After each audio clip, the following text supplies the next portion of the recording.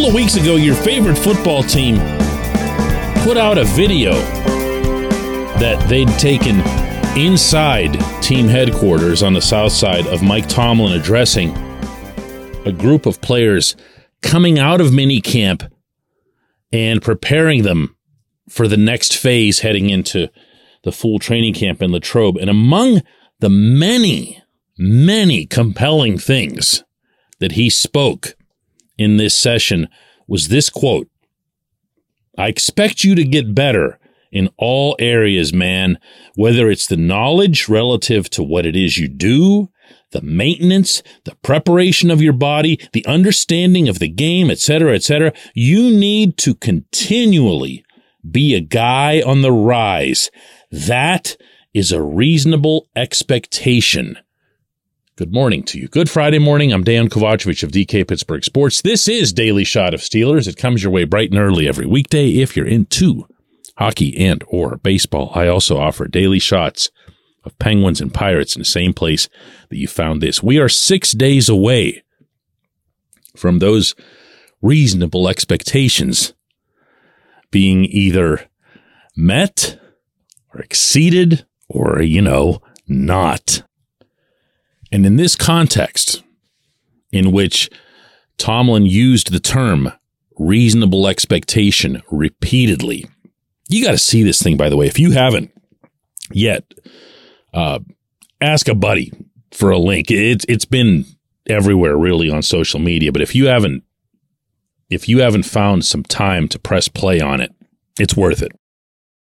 What Tomlin's aiming at there, of course, is individual reasonable expectations. There's also a collective reasonable expectation, I'd like to think, going into the 2023 NFL season of this roster. Now, this varies as much as any Steelers team I've covered, and I've been doing this for a while. I don't recall ever having a summer where you see the range of predictions, the range of the betting lines look like this. Remember a show I did a couple months ago where I was getting into, pretty animatedly actually, how the Las Vegas betting lines on the Steelers had set them up to be the last place team in the AFC North. And this isn't, a couple of dudes named Gus and Willie making these up from some basement. This is just the cumulative results of the actual betting. These are people putting money down on this, and this is somebody moving a line based on what the betting tells them to do.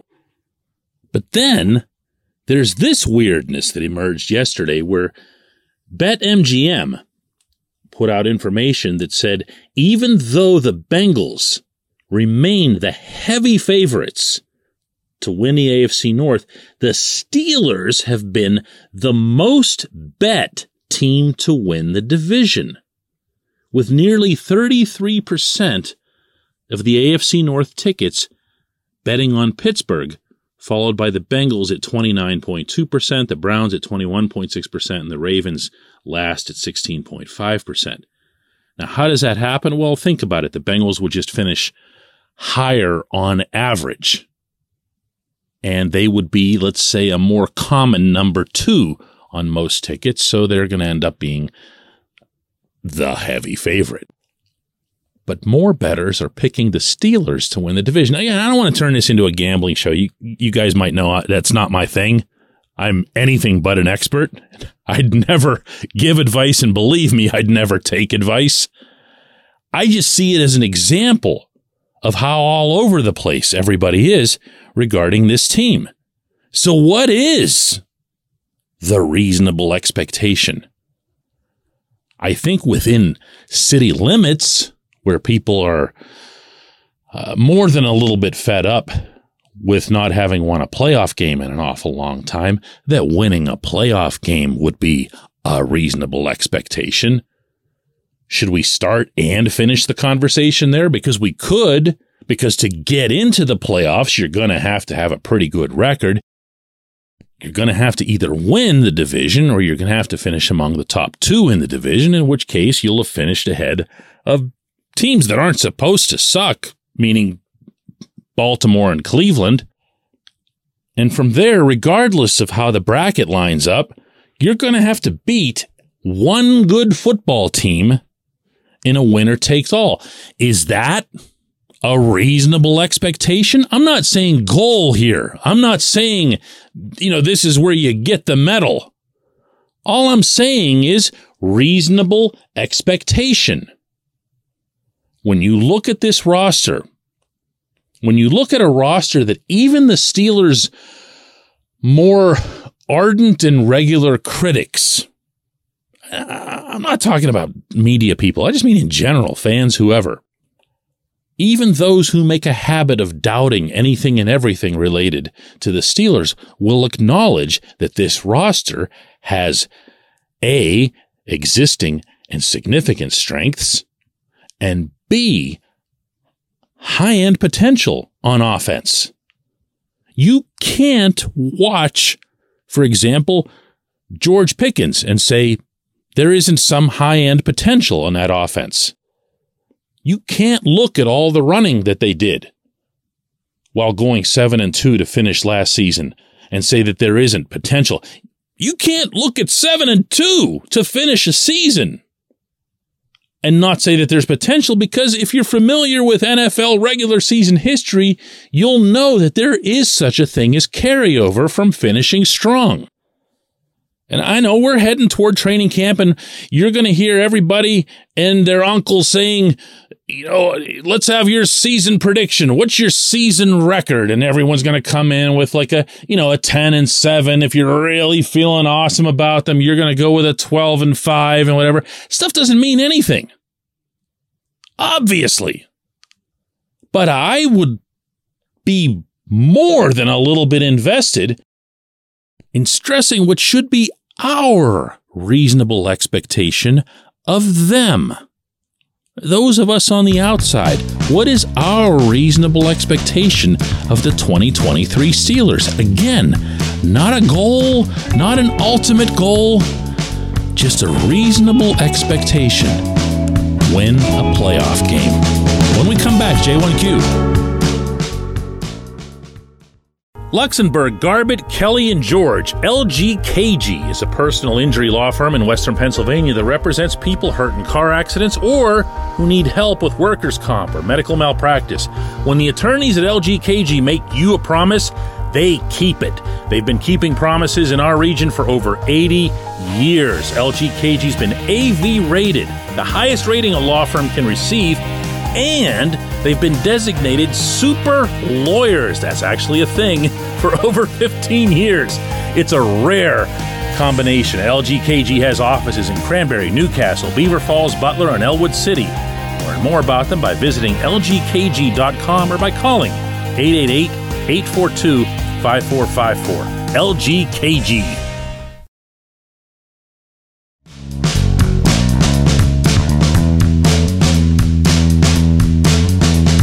Today's J1Q comes from Nick, who says, plain and simple, now can we go out and get an inside linebacker?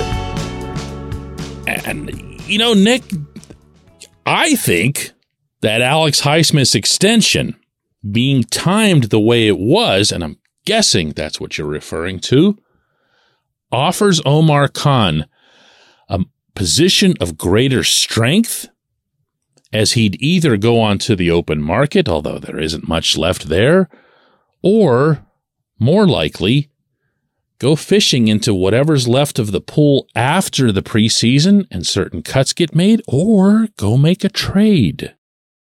One of the great ironies of NFL fandom in general is that as passionate and as voluminous as football fans are, in the United States, almost nobody talks about trades because nobody talked about trades for the longest time. But trades actually do happen now. There's even the occasional acknowledgement of an NFL trading deadline when it shows up in midseason. there's a little bit of fuss, a little bit of commotion. Before you know it, you're going to have day-long specials. Dun, dun, dun. The NFL trade deadline is today at 4 p.m. And billions of people will watch and make a massive, massive deal out of it that'll make the other trade deadlines in the other leagues look like nothing by comparison. We're not there yet, but we're getting there. I'm not sure exactly why that is. I'm not sure if NFL teams aren't anywhere near as defensive of the old idea that you can't switch teams at midseason because of all the playbook and even cultural implications of it. And, you know, I covered Minkah Fitzpatrick in his Steelers debut out in Santa Clara, California. Minkah showed up, was that like a Tuesday or a Wednesday on the south side? Next thing you know, we're flying across the country. We're all the way out there on the wrong coast, and Minkah doesn't know 6 pages of the playbook. And Minkah was absolutely dominant. You know why? He's a football player. And he was able to use the following week to kind of catch up on stuff and then continue to absorb as he went along. But it wasn't the end of the world that he had to learn some additional X's and O's and maybe do things a little bit differently, or even a lot differently than he had in Miami. You're starting to see more of this now. And I think beyond that, you're looking at a different GM with a different way of doing things now, meaning the comparison between Kevin Colbert and Khan. If Khan wants a significant inside linebacker, as I've been saying on this show for a while now, he's got the money to spend. He's also got the draft picks. Now, maybe he waits until a team kind of puts itself into a corner, depending on how things go in the preseason. Maybe a team has something very specific that it's searching for that the Steelers have, such as, right, quarterback. How many teams do you think are carrying, for example, a third-string quarterback who's ever played in the league? Never mind, had fairly decent amount of starting experience, certainly for a guy who's number 3 right now. I'm talking, of course, about Mason Rudolph here. How about Mitch Trubisky? I'm not suggesting that they trade him or whatever, or that they're going to trade him, but if there's a team out there that sees their quarterback go down, and it happens every July and August, why wouldn't you listen? Why wouldn't you listen? I feel like there's some cards that are being held here by Khan, and I feel like inside linebacker would and should still be his last big get. I appreciate the question. I appreciate everyone listening to Daily Shot of Steelers.